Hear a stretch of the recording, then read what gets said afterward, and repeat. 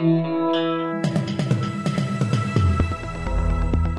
listening to the Batuta Advocates Weekly News Wrap on Desert Rock FM 96.5. Welcome back to the weekly Batuta Bulletin. You've got myself, Clancy Overall, here. We've got Effie Bateman and Wendell Hussey. How are we, team? Really good, really good. Big interviews this week. Senator Jackie Lambie, Senator Tammy Tyrrell on Decode. We had Youngblood.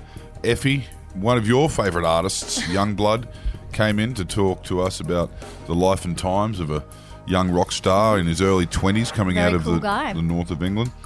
And we've had some pretty big stories in the Australian news cycle. And can you kick us off, please, Wendell? Yes, well, we've got some entertainment news to get into it with, and the Neighbours finale has finished on a high note with Dr. Carl Kennedy finally getting a threesome with Susan and Izzy. Yes, the end of an era. Millions of Australians and Poms tuned in this week for an emotional 90-minute Neighbours finale as an Aussie TV institution finally wrapped up some of their most long-awaited plot closures. So after 37 years of car accidents, love triangles, teenagers going off the rails, and old people getting toey, Erinsborough hosted the ultimate reunion of past characters. And it was the ultimate plot line to wrap up with, as the famous cheater, Dr. Carl Kennedy, finally tied the knot on one of the biggest scandals in television history. 10 years after cheating on his wife Susan, Dr. Carl Kennedy was this week busted making tender love with his former fling Izzy in the GP's practice once again. And fans, understandably, were expecting some major fireworks to finish the show. However, they didn't get what they expected, Clancy. No, in true soap opera fashion, fans were treated to a massive curveball when Susan actually took part in what has been described as the sweatiest and most passionate three-way fuckfest in TV history. Yeah, well, it certainly was something to behold, and as Dr. Carl said to finish up, lying there with his two friends. Having a cigarette. Yeah, he said, now this is what I call a final reunion. And some more national news now. And popular music festival Splendour in the Grass has made headlines this week for all sorts of reasons. One of the biggest stories from the festival was the horrifying report from Ground Zero, with a Splendour man screaming in panic after dropping his brand new blueberry ice bar vape in the mud.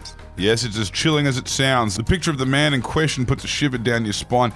Now, if you haven't seen the news this week, the first day of Australia's biggest music festival, Splendour in the Grass, was cancelled after torrential rain caused the North Byron Parkland site to turn into a mud bath. Yeah, and look, obviously plenty of people who were still there tried to have as much fun as they could on that Friday. And witnesses say this Splendour man, he was walking through the festival site when a passerby accidentally bumped him and flung his vape into the path of an ongoing four-wheel motorbike. It then disappeared under the machine and couldn't be seen on the ground after the motorbike passed. Given it was a brand new one, he apparently started screaming before diving into the mud and trying to fish out the blueberry goodness somewhere in the murky depths below. Yeah, horrifying stuff. Eventually his friends pulled him out and had to drag him back to the campground for a wash, but no luck finding that vape in the end. In town now, and a new father is expecting some kind of brownie points for babysitting his own child. Yeah, there were quite a lot of comments on this story online, somewhat understandably. It was written after Batuta Heights man Aaron Von Arkel contacted our newspaper with a complaint about his wife's expectations of him. Apparently the new father was frustrated that his wife, and I quote him here, wouldn't let him go out for a spontaneous session with his mates. Yes, Aaron apparently thought he was owed a blowout with the boys after looking after his own child for a few hours during the day. As his wife said, and I quote here, "He's your son. Just because you looked after him for 6 hours doesn't mean you're now owed 6 hours of free time." We had a comment there from Rick Bailey. He said, "My favourites are the looks of Dad of the Year you get when old ducks see you out with your kids solo." Yes, it seems like older women are very much complicit in this attitude that young fathers have, which leaves them thinking the bare minimum equals extreme parenting.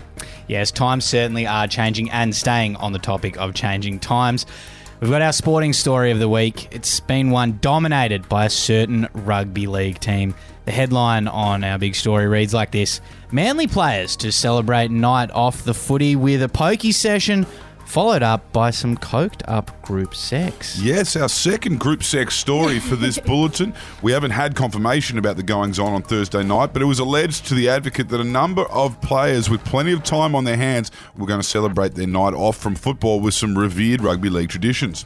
Quite the night they reportedly had planned. A few beers and some pokies down at the Mammoth RSL they have on the northern beaches there, followed by some kick-ons at a mate's place with some extracurriculars that definitely are prescribed in the Holy Scriptures. Yeah, I believe they describe it as blowing off some steam, apparently. Thou shalt blow off steam. And good on him. It was a well-handled bin fire this week by the NRL, and I expect we can, we can hope to see a bit more of this kind of drama. Next year, we can have all of those odd codgers on Fox Sports complaining about the PC police and the woke left and yada, yada, yada, yada, yada. The show goes on. The culture wars continue. Thank you for tuning in to the weekly Batuta Bulletin. It's been a big week in news. See you later. See you later. Hooroo.